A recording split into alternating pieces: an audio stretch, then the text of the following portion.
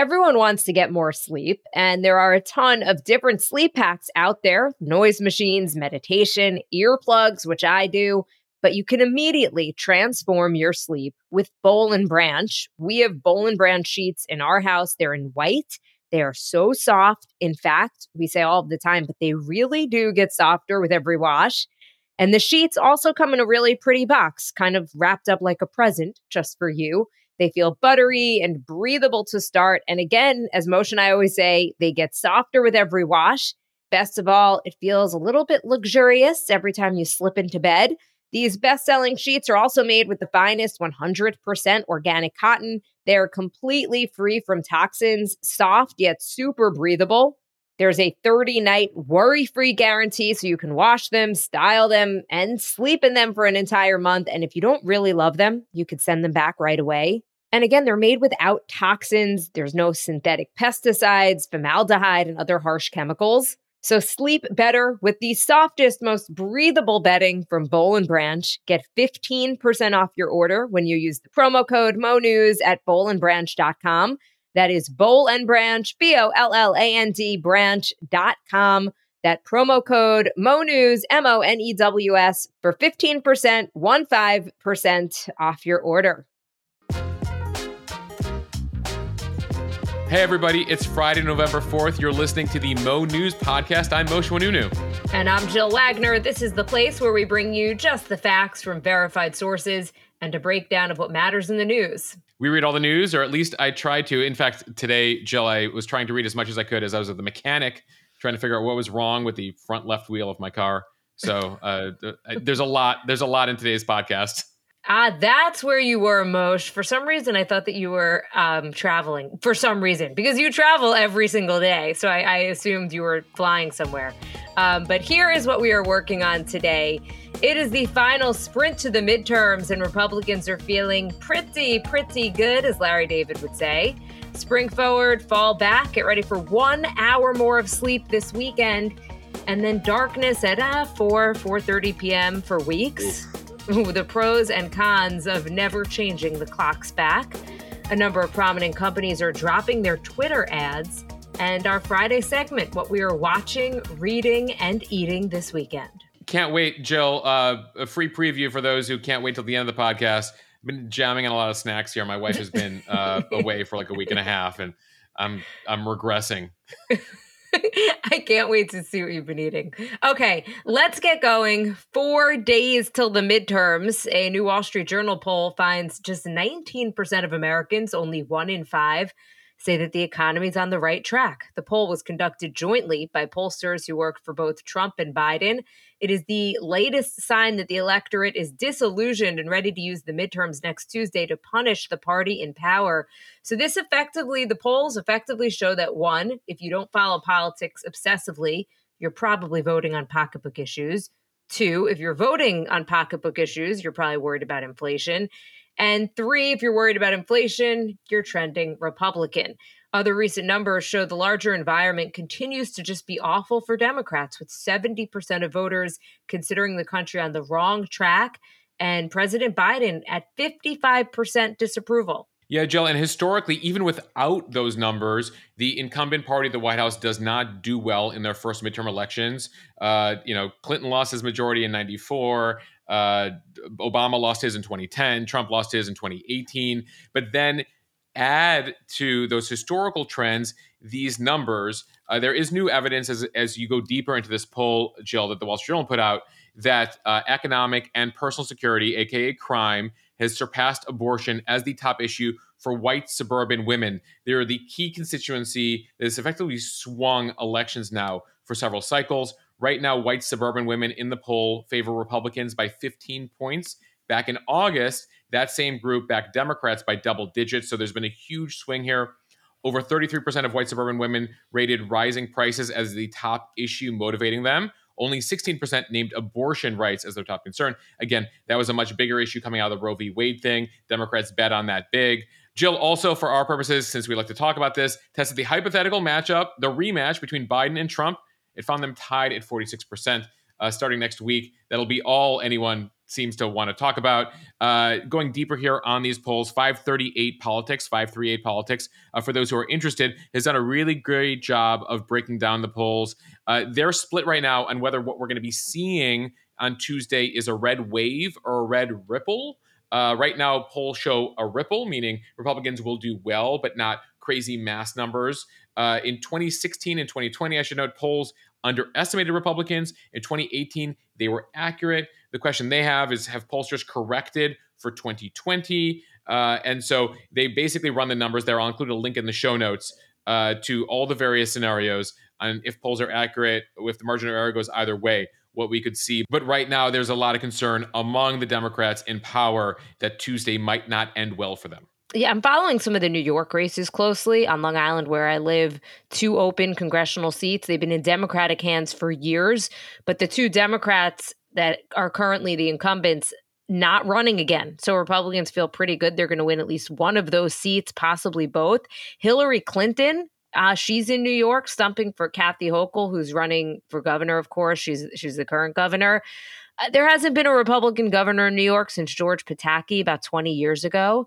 It just says a lot about the state of the race right now. Yeah, that these traditionally blue states are seeing potentially some Republican wins. Jill, you mentioned yesterday that President Biden was headed to California and New Mexico just ahead of the midterms. What's notable about that, and this is always what I try to tell people who follow politics, look at where the money's being spent and look at where the candidates are in the days and weeks leading up to an election. The fact that President Biden, a Democrat, is stumping for people in California and New Mexico, 2 very blue states, shows, and they're not going to say this, but it's clear that he's there for a reason, how concerned Democrats are about some potential losses in places that they have been able to take for granted for several cycles now.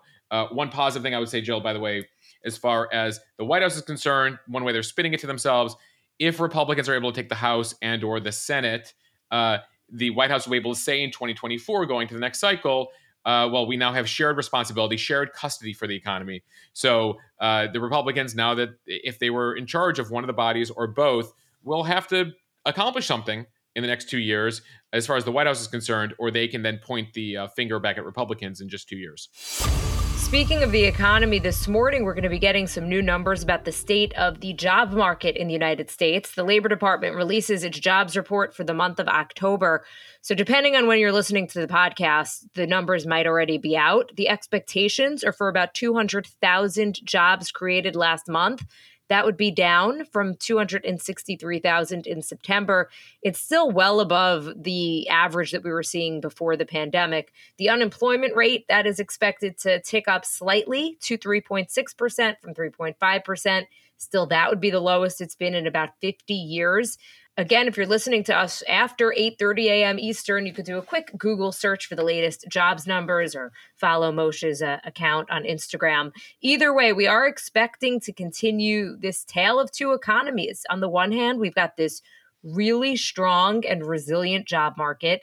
On the other, Americans can't afford to pay for their groceries because inflation is out of control. The numbers today are important in helping shape the Fed's policy going forward when it comes to raising interest rates. A weaker than expected number, and the Fed could decide to slow down those rate hikes a bit, which Wall Street might like. Yeah, Jill, what's also notable about this report is that it's the last economic report card effectively before the midterm elections. So it gives you the best sense, and so both parties will be watching it very closely. But you speak to kind of the world we live in right now, where up is down and down is up, Jill, because normally numbers like we got earlier this week from another survey showing more jobs are available, record low unemployment, would be a good thing. But the world right now is upside down. So if we get a traditionally good number that shows that unemployment is low and there's lots of jobs available, well, that will mean that what the Fed has been up to, trying to slow down the economy, slow down spending, has barely made a dent.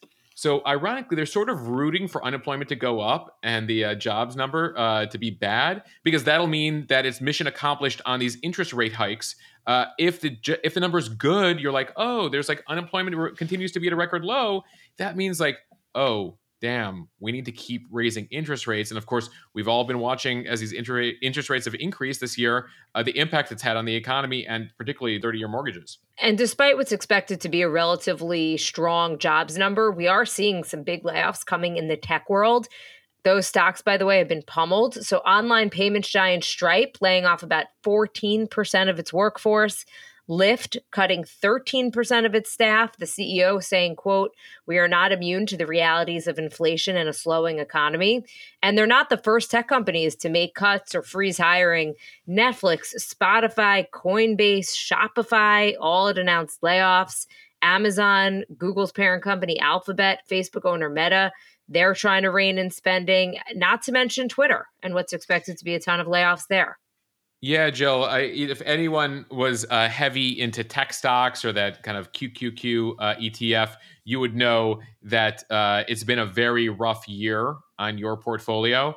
And they have seen really an incredible decade. You know, one of the interesting things as we talk about these interest rate hikes is that for years now, interest rates have remained so low, and it's allowed this sort of free borrowing, free for all. It's allowed these companies to grow their workforces and really experiment with things because effectively the cost of borrowing was zero, right, with these low interest rates. So you're seeing now these tech companies are among the first to really be seeing these layoffs and experience the kind of downside of the economy because they were able to be so aggressive these past few years. Okay, here's your reminder to set your clocks back an hour on Saturday night or early Sunday morning. It is the much dreaded end of daylight savings time. And yes, for everyone keeping track, it is daylight saving time, not daylight savings time. But there is still a push to make daylight saving time permanent. The Senate back in March approved the Sunshine Protection Act. It's a bipartisan bill that would make daylight saving time standard for all states except for Arizona and Hawaii. That did not pass in the House, however. One of the arguments for staying with a later sunset is that studies show that drivers would hit and kill about 37,000 fewer deer each year if the United States stuck to that daylight saving time year round. It would reduce the amount of time that rush hour traffic takes place during darkness. That in turn would prevent about 33 deaths and about 2,000 injuries among people and save about $1.2 billion in collision costs. But there's also an argument, of course, to leave things as is. It's always amazing, Jill, how do they get to these numbers? I don't know how they calculated 37,000 fewer deer. Someone, though, on Instagram accused me of doing propaganda for the deer because they're like, come on, Moshe, you should be on the team standard year-round, not team daylight saving time. By the way, I kind of want it to be daylight savings time. Savings, plural, seems right to me. I don't know. Yes, daylight saving does not roll off the tongue. It does not, which is probably why we all mispronounce it the other way around. Anyway, getting back to this debate, I have to remind folks that I know it's popular for many people to say, I would love daylight saving time all year round. You do get that later sunset all year, but many parts of the country, if we went to what we are right now, like let's say this weekend, we didn't fall back, many parts of the country would not see sunrise till past 8 a.m., some after 9 a.m., depending on how far north you are, if we made daylight saving time permanent. And also a reminder, folks, we've tried this before. It was the 1970s. Richard Nixon actually signed a bill to make daylight saving permanent back in 73, 74. Well, while it was very popular right away, soon after, parents started to express concerns about traffic accidents, the safety of their children, walking to school in winter darkness. And so just over 6 months later, after we tried this experiment in August of 74, Watergate's happening. Everyone's like, the country's crumbling. Well, what also crumbled was support for permanent daylight saving time. It had been about 80% of Americans who approved the change back in December of 73. Approval dropped to 40% just a few months later, just after Nixon resigns. A senator that some of you might be familiar with, Bob Dole, back in the 70s, introduces an amendment to end daylight saving time. And then the new president, Ford, signed it in October of 74. So we've tried this experiment before, and it lasted just under a year. And the other thing is that for people who live on the western side of the time zone, they're even in darkness later in the morning. So there are places, I saw you posted this on Instagram, but Michigan, Minnesota, for example, the sun doesn't rise there until almost 9 o'clock in the morning. 1,000%. That's why I have told people, I don't take many stances, Jill, but I have told people I am on team standard time. So I would like not to have to change twice a year. So let's go Team Standard Time, which is the time we're going on now, which, yes, does mean a slightly earlier sunset, but it means that you don't have to wait till after 9 a.m. in some parts of the country for sunrise. So I don't know. Let's do that. But right now, we should note the Senate passed permanent daylight saving time again, sort of accidentally. That it's stuck in the House right now. So let's hope that doesn't go forward, and I'm going to start a movement for Team Standard Time. You say that they did it accidentally. I feel like it's because it was called the Sunshine Protection Act that everyone's like, oh, I have to pass that. I can't vote against that. It does show you the power of naming things, like the power of just giving something a certain name and how popular it becomes. Something people don't realize, natural gas is actually methane. But the industry years ago changed the name to natural gas to make people feel like, oh, that sounds really healthy and really good for the environment, when in fact, you could argue at times that methane / natural gas is worse than carbon dioxide emissions. Scientists will tell you that, but it does show you the power of a name. That's so interesting. Yeah, nothing really natural about natural gas. No, nothing at all. Organic gas. I'm going to start organic gas. Rename something. Clean. It's clean energy.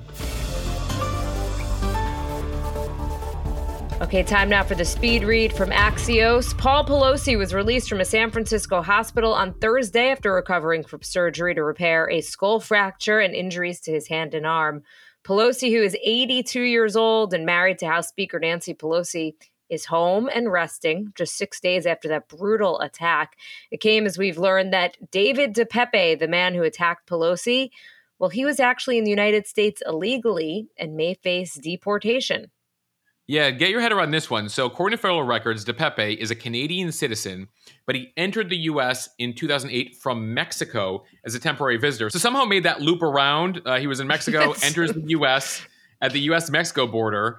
We don't often talk about illegal immigrants from Canada, but this is a case where you have that because Canadians do not require a visa to be allowed into the U.S. They're allowed to stay in the U.S. for 6 months. When he entered the U.S. back in 2008, that now, if I do the math real quickly, he's been here for about 14 years, which effectively makes him illegally here. What that means, though, is he will typically, they'll go through the criminal proceedings. If they convict him, they would let him serve a prison sentence. Then after, the U.S. would typically then send that person, in this case DePepe, back to their home country. So Canada can expect him at some point after he serves prison time if he's convicted.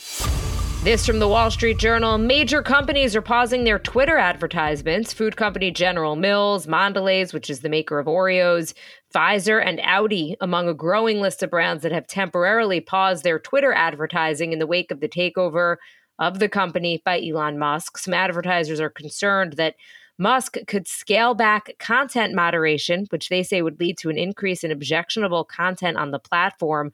Others are temporarily halting their ads because of the uncertainty as Musk considers changes. Most General Motors already announced that it paused its spending on the social media platform last week. Yeah, both GMs, General Mills and General Motors. I was not surprised to see, by the way, General Motors was the first mover there. They are no fan of Tesla, their major auto competitor, or Elon Musk. So they were the first one to say they're pausing their advertising there right now. This is sort of, Jill, we've been talking about this, what we expected, that ultimately Elon wants to create this completely free, open, free speech environment on a platform that's dependent on advertising. And many major companies do not want their ads to appear next to, albeit it's free speech, but it could be hate speech, tweets of misogyny, anti-Semitism, racism, etc. What's also notable here, Jill, is that several ad buyers tell the Wall Street Journal to expect even more brands to announce that they're pausing their advertising on Twitter. The platform actually isn't considered a must-buy for many advertisers, given its relatively small size. Keep in mind, the Twitter user base, active user base, is either 1/5 or 1/10 the size of the giants like Google, Facebook, Instagram that have billions of active users. Twitter is living in the 200 million to 300 million range. So many of them feel that this is something they can do that won't really impact their bottom lines. You're not really active on Twitter anymore, are you? Honestly, I've been there for a long time, and I use it much more for news gathering and information gathering than actually putting out my own content. Okay, so I used to be very active on Twitter, and I pulled back a little bit for no real reason except that I just started to go on Instagram more, maybe because we started working together. So, that's where most of the audience is. Anyway, Elon Musk obviously bought Twitter. I wanted to re-engage a bit just because Elon Musk now talking about charging people who have the blue check marks, which we both do, either $8. We're blue checkers. Yeah. Yes, $8, $20. So I've recently just thought, all right, I'm going to go back on, see if I even like it again. See, because I'm the same as you. I pretty much go on as to get news. I don't really contribute to the conversation. Anyway, I decided to kind of delve into a couple of conversations. It is so toxic. Okay. You cannot, there's no room for nuance. I mean, nothing crazy, but I was in one conversation, I was told to shut up. And then a bunch of people started liking that tweet. And in another, I was called a middle-aged white woman. None of this really bothered me so much. I have very thick skin from being in TV for as long as I have been. But it was more just like, who needs this in their life? I felt like I was like I was Tom Hanks from our conversation before I went on maternity leave, where he said this, where he posted something like, I like those shoes or something, and got, F you Tom Hanks back. It's like, it's not that I was so offended by the comments. It was more just like, I don't need that energy. I just like, I don't know. I'm not into it. It's a lot of negativity. You're referring, by the way, back in June, Tom Hanks did an interview, I think in the New York Times, where he was lamenting, I think he was asked in the interview about why he isn't more active on Twitter. And he's like, because I'm like, that's a pretty flower. And people are like, F you, Tom Hanks. It's like, dude, what's up? It's so interesting, Jill, because like one of the reasons I went to Instagram initially 2.5 years ago to begin my newsfeed is because that's how I felt about Twitter. It's just like a nasty place. Now, it's a very useful place, right? All the major journalists, CEOs, politicians are on there. It's where the conversation is happening. It's one of the reasons Elon has put together $44 billion to buy the platform. But there's a fundamental issue there, which is, and I talked about this a bit with Julia Boorstin in our interview this week and the podcast we put out on Wednesday, that like I kind of want to leave, reality once in a while, which is like so nasty for social media where like ideally I will laugh or enjoy something. And Twitter you confront reality, but worse. It's like a worse version of reality. So he has a really interesting challenge. Like, again, I think he's had incredible success at Tesla, at SpaceX. He's not a dumb guy. He's the richest man in the world. It's not by accident. So it'll be really interesting to see how he builds a business case for this, for advertisers to feel safe, for people to get there. He wants to grow Twitter to 1 billion users from 200 million in just the next couple of years after it's plateaued for a long time. And then you mentioned the blue check thing. So notable verified people have blue checks. And he's basically like initially was like, I want to charge you $20 a month to keep your blue check. And then Stephen King, of all people, the author, was like, yo, that's expensive. Somebody remarked, actually, Twitter's the only place you can watch a billionaire and someone worth $500 million have an argument over $20. And so then Elon responds to Stephen King this week, how about $8? Like literally Stephen King knocked the price down from $20 a month to $8 a month. I mean, Jill, after your experience, would you pay $100 a year to keep your blue check? No, I don't think so. It turned me off so much. It's just, you can't have conversations. You can go in as a spectator, but you really cannot weigh in on anything without getting abused. It's just crazy. A big challenge ahead for Elon. We'll watch to see what he does with it. This from NBC News. U.S. Embassy officials met with detained basketball star Brittney Griner in Russia Thursday. The State Department saying in a tweet that, of all places, that's the problem here, by the way, is that every agency, every celebrity, everybody, every politician just puts out tweets now. This is where we learn the news. People ask me all the time, Jill, like, how do you follow everything? And I'm like, honestly, the secret is Twitter. If you follow the right people, you know everything pretty much as it happens. The State Department saying in a tweet that U.S. Embassy officials based in Moscow who visited Griner, quote, saw firsthand her tenacity and perseverance despite her present circumstances. The White House press secretary saying that Griner is doing as well as can be expected under the circumstances, adding that it is a top priority for the Biden administration to secure her release. Griner, again, a WNBA star, was arrested in February at a Moscow airport. Russian authorities claim that she was in the country with vape canisters containing cannabis oil in her luggage.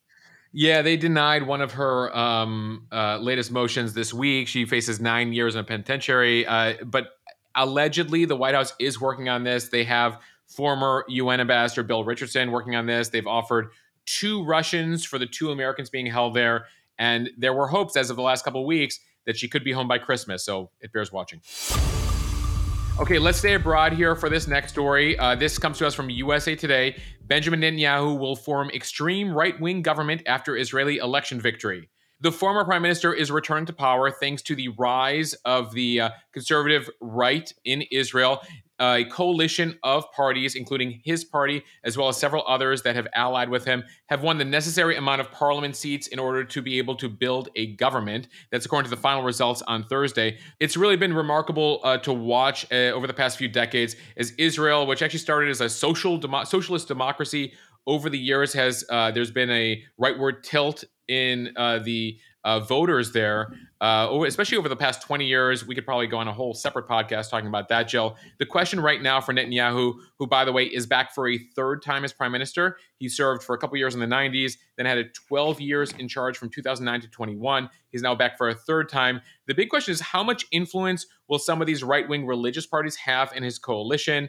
He will have to govern by balancing all of them and their needs. This is the challenge of parliamentary systems where you have multiple parties. You have to sort of feed each mouth and make sure they each have ministers in the government and have various legislation that they like. One notable thing, Jill, is I read the story, and we discussed this a bit on Wednesday. Since this was the 5th election in just over 3 years, we were wondering how many Israelis would actually turn out for this election. It turns out that nearly 72% of eligible voters cast their ballots, which was more than in any of the last 4 elections over the past 3 years that produced stalemates, etc. By the way, to just compare that to the U.S., again, these are Israelis voting in their 5th election in 3 years, 72% of them. The highest ever turnout here in the U.S. was actually in 2020, and it was 66%. There's 2 ways to think about this. They're either so tired of elections that no one was going to come out, or they're so tired of elections that they want a definitive answer and everybody was going to come out. And I guess it was the latter. I feel like in the U.S., if we had 5 elections in 4 years, turnout would be 10%. Well, and by the way, that number I mentioned, 66% turnout in the U.S. in 2020, it was a presidential election. Typically, midterms see just below 50% turnout. So I'm very curious this cycle, especially as early voting has become more common, mail-in voting is still a thing in a number of states, what our turnout is this cycle. All right, switching gears, CNBC cancels Shepard Smith's show. That from the Wall Street Journal. The network saying the former Fox News host will be leaving CNBC after 2 years. NBC's canceled The News with Shepard Smith, an effort to focus more on business news coverage. The network planning to replace that 7 p.m. show with a business news program at the beginning of next year. Moshe, you were involved with this show, right? Yeah, I actually worked with Shepard back in my days at Fox News and then consulted on the launch of the show just over 2 years ago. I guess that would be fall 2020. The goal at CNBC was to, after all, the CEOs and business types who like that network and watch their coverage all day long, to have sort of a general news show straight down the middle, no bias, that was geared towards them. Right now, if you watch CNBC in the evening, it's like Shark Tank reruns and those types of shows. And so they gave this a shot, and actually, I would DVR it. I think they did a very good job on that show. I know some of the producers on it. No Shepard took it very seriously. The issue I think they face is that in 2022, it is very hard to build a cable news audience. It is also very hard to build a cable news audience at a time where the majority of the viewers are in their 60s or 70s. People are cutting the cord, and if you want to break out in cable primetime traditionally considered, after 7 or 8 p.m., you got to have an opinion. You got to have partisanship. The best shows are the most opinionated shows in terms of ratings, right? Highest rated shows, Tucker Carlson, Rachel Maddow, Sean Hannity, etc. And so that's the challenge CNN has faced, is it's tried to kind of be down the middle, but then sort of mimicked MSNBC at times. And CNBC's having here, and also they're doing a general news show on a business network at night between Shark Tank and Jim Cramer. And so there were some larger challenges that they were facing. But I wish everyone on that team well. There's a lot of good journalists that worked on that show. Absolutely.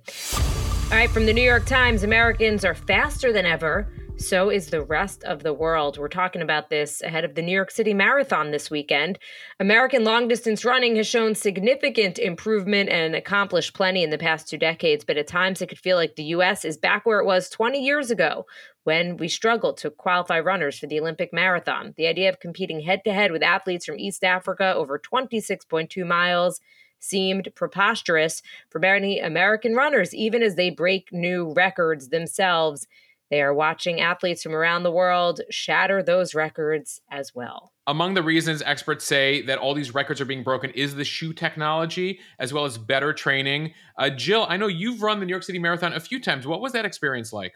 Moshe, I've run it 3 times and it's awesome. And it feels like another lifetime ago, actually, for me. But it's one of the best days ever. I mean, it's 50,000, 60,000 runners from all across the country, all across the world, excuse me, come together. There's such camaraderie. Everybody lifts each other up. You've got fans 10, 12 deep, basically the whole course. You run through all 5 boroughs.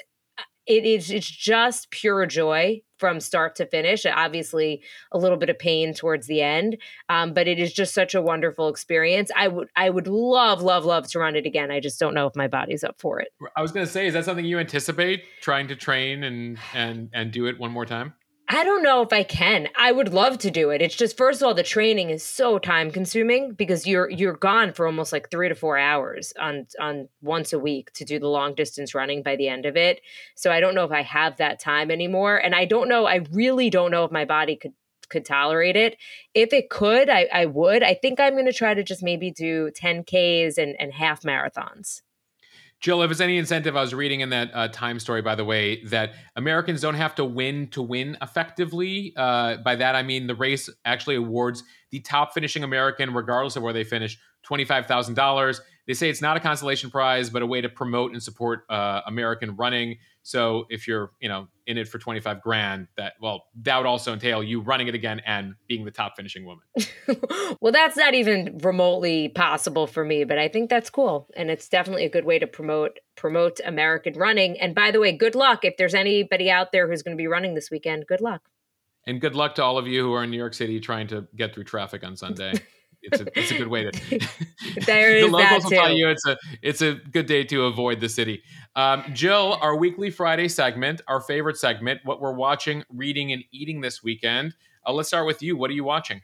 I'm going to be watching White Lotus season 2 on HBO. Unlike Netflix, they don't put out the entire season at once. So I believe by Sunday, there will be 2 episodes. I find that frustrating. I mean, we all grew up that way. We grew up that way with the commercials and whatever, but like the whole eking out 1 episode a week, it's frustrating, but something to overcome. Tell Me Lies is another show that's coming out 1 episode a week. And I have to say, I'm kind of into it. I was frustrated at first, but it's sort of like you forget about it. And then you're like, oh, yes, I have something to watch. Okay, Moshe, what are you watching? So right now, honestly, Jill, I'm watching my Instagram feed because we talked about it on yesterday's podcast. And we mentioned the top sheet question, like the Wall Street Journal piece that said, Americans are trending away from top sheets as millennials and Gen Z says, screw the top sheet. We're just comforter. It is blown up. I think I've gotten more than 2,000 messages as of Thursday evening from people who are talking about sleep positions. Like, do they use 2 sheets as a couple, 1 sheet as a couple, different rooms as a couple? It's led to a whole thing. It has now led to people saying, we'd like this to be a weekly segment on your Instagram feed as a break from the news because the news is so depressing. Can you do these debates? And I was like, so what sort of debates do you want me to do? And then I've gotten a list of things, including like how do you put your socks on? Like, do you do sock, shoe, or sock, shoe, which is a new thing for me. People are talking about like, do you wipe standing up or sitting on the toilet? There's a whole, there's so much. Honestly, that's actually very interesting because bathroom habits people don't tend to talk about, and you just assume that everyone is like you. Anyway, needless to say, there's a lot coming, and that's what I'm watching right now. Fascinating stuff. I couldn't believe I went onto Instagram and I saw that your stories had like 75 things. I'm like, what is he posting? We're going to have a crazy podcast. And then I looked and it was all about this debate. I know that it breaks through when I get separate text messages about what's on your feed, which I did. I got a couple of text messages from people like loving the top sheet debate and then telling me what they do. And so I know that certainly it's resonating with people. On that issue of the sock, shoe, in case anyone's wondering what that is, it's basically this other viral debate, viral trend, wondering if you put on your socks, do you do your, left sock, right sock, or vice versa, and then put your shoes on? Or do you just do do you do your sock and then shoe, and then you go to the other one and do a sock and shoe?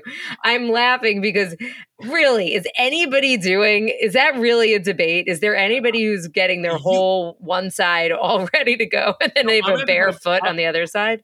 I'm inspired to put a poll up on that, but Jill, you put a poll up on that, and I noticed that it was 95% of people, which is normal, put on their socks and then their shoes, and then 5%, I don't even know if these people are being honest, say they do 1 foot at a time, which I understand if you have a toddler or if you happen to be pregnant and you have or limited mobility issues. But beyond that, there is no reason to be doing sock, shoe. So somebody that I know, you could see in a poll what people did. So and there were so few people who said that they do the sock shoe. So I looked, and I don't want to out the person who said that one of the people who said that they do it the sock shoe, but I'm gonna have to ask them what's going on, and I'll report back on next week. And by the way, breaking news, Jill, I heard from one sheet brand that is interested in potentially partnering with us. So yes, nice. So I will let you know. If somehow, because people are so interested, there are some brands who want to get involved in this now. Okay, Moshe, what are we reading? And by we, I mean, what are you reading? Because let's be honest, I'm not reading anything. I've got a newborn. I've got a toddler. I'm watching TV if I have any free time. So go on. So I just finished When Women Lead by Julia Boorstin. We put out the podcast this week, put out the newsletter about the conversation this week. I found the book fascinating. I've actually heard from a number of people in the Mo News community, several women who said they're going to buy the book for their bosses, just because it is so data-driven and so interesting. What Julia, who happens to be a CNBC correspondent who wrote this book, finds about what attributes, traditionally female attributes, what they bring to business and how they really support the bottom line in the end. And I found it especially interesting that employees prefer women leaders during times of crisis, which, we live in forever times of crisis these days. So anyway, I wanted to do one more kind of shout out to her in that book. I'm not surprised by that at all, given that during the pandemic, countries that had female leaders performed a lot better and controlled the pandemic and the spread of COVID a lot better than other countries. So, and it was a lot of those same attributes that Julia talks about in her book. Okay, what are we eating? Well, my week and a half of eating snacks and random things around the apartment is probably thankfully come to an end. My wife, Alex, will be back from her trip abroad at some point on Friday, and I look forward to meals again. Jill, do you when you're away from your spouse, do your habits completely change? They do. I mean, pre-kids, yes. Now that there's kids in the picture, everything's just so regimented in terms of scheduling. But yes, occasionally if my husband would be away, yes, it's like you go back to your single life a little bit, right? In terms of just you're messy, you eat whatever you want. I'm leaving stuff everywhere. Yeah. I'm working at 1 a.m. I'm going to shower at 2 a.m. I have I'm why am I watching a random NBA game? That's not normally what I do on a Wednesday night. I'm just let me turn the TV on. Let's see what's happening. And so I'm looking forward to eating. If you're listening to this part of the podcast, eating healthy again. Though it was fun picking out for a week. No, but especially in your marriage, because Alex is such a cook, and that's such a big part of your relationship and stuff. So I am very excited to see what recipes and things she brings back from her trip to India. As for me, I'm basically just eating my leftover Halloween candy. I think I've had more Sour Patch Kids in the past week than I've probably ever had in my life. So it's a good excuse to eat candy. It is. In New York City buildings, if those who aren't familiar, trick-or-treating happens in the building, in the apartment building. So the doormen, if you live in a doorman building, typically have a lot of candy. So I've been just grabbing things on the way in and out of the building repeatedly for the past few days because they haven't gotten rid of all the candy yet, Jill. So for those folks out in New York City this weekend. there's still candy in a lot of these buildings. Yep, best part of Halloween in New York City. All right, thank you everybody for listening to the Mo News podcast. You got to follow us, subscribe, that way you don't miss an episode. And a reminder to also review the show if you can. It helps us continue to grow the show and move up in the rankings on all of the various podcast apps you might be listening to us on. Also, a reminder, we have a brand new edition of the Mo newsletter out today. If you don't already subscribe, you can head over to monews.bulletin.com to sign up for our newsletter. You can also follow me on Instagram. You might be the only person left in the world who hasn't let me know if you use a top sheet and what side of the bed you sleep on. And by the way, the oversharing is a bit out of control right now, Jill. I can't even post some of the messages I'm getting about what people do in the bedroom and how they feel about things and really weird things they say about their partners. Anyway, needless to say, you can follow me on Instagram where you can get into that debate or whatever debates we end up having this weekend over at Moshe, at MOSHEH. And I'll see you on Monday, Jill. All right, everyone, have a great weekend.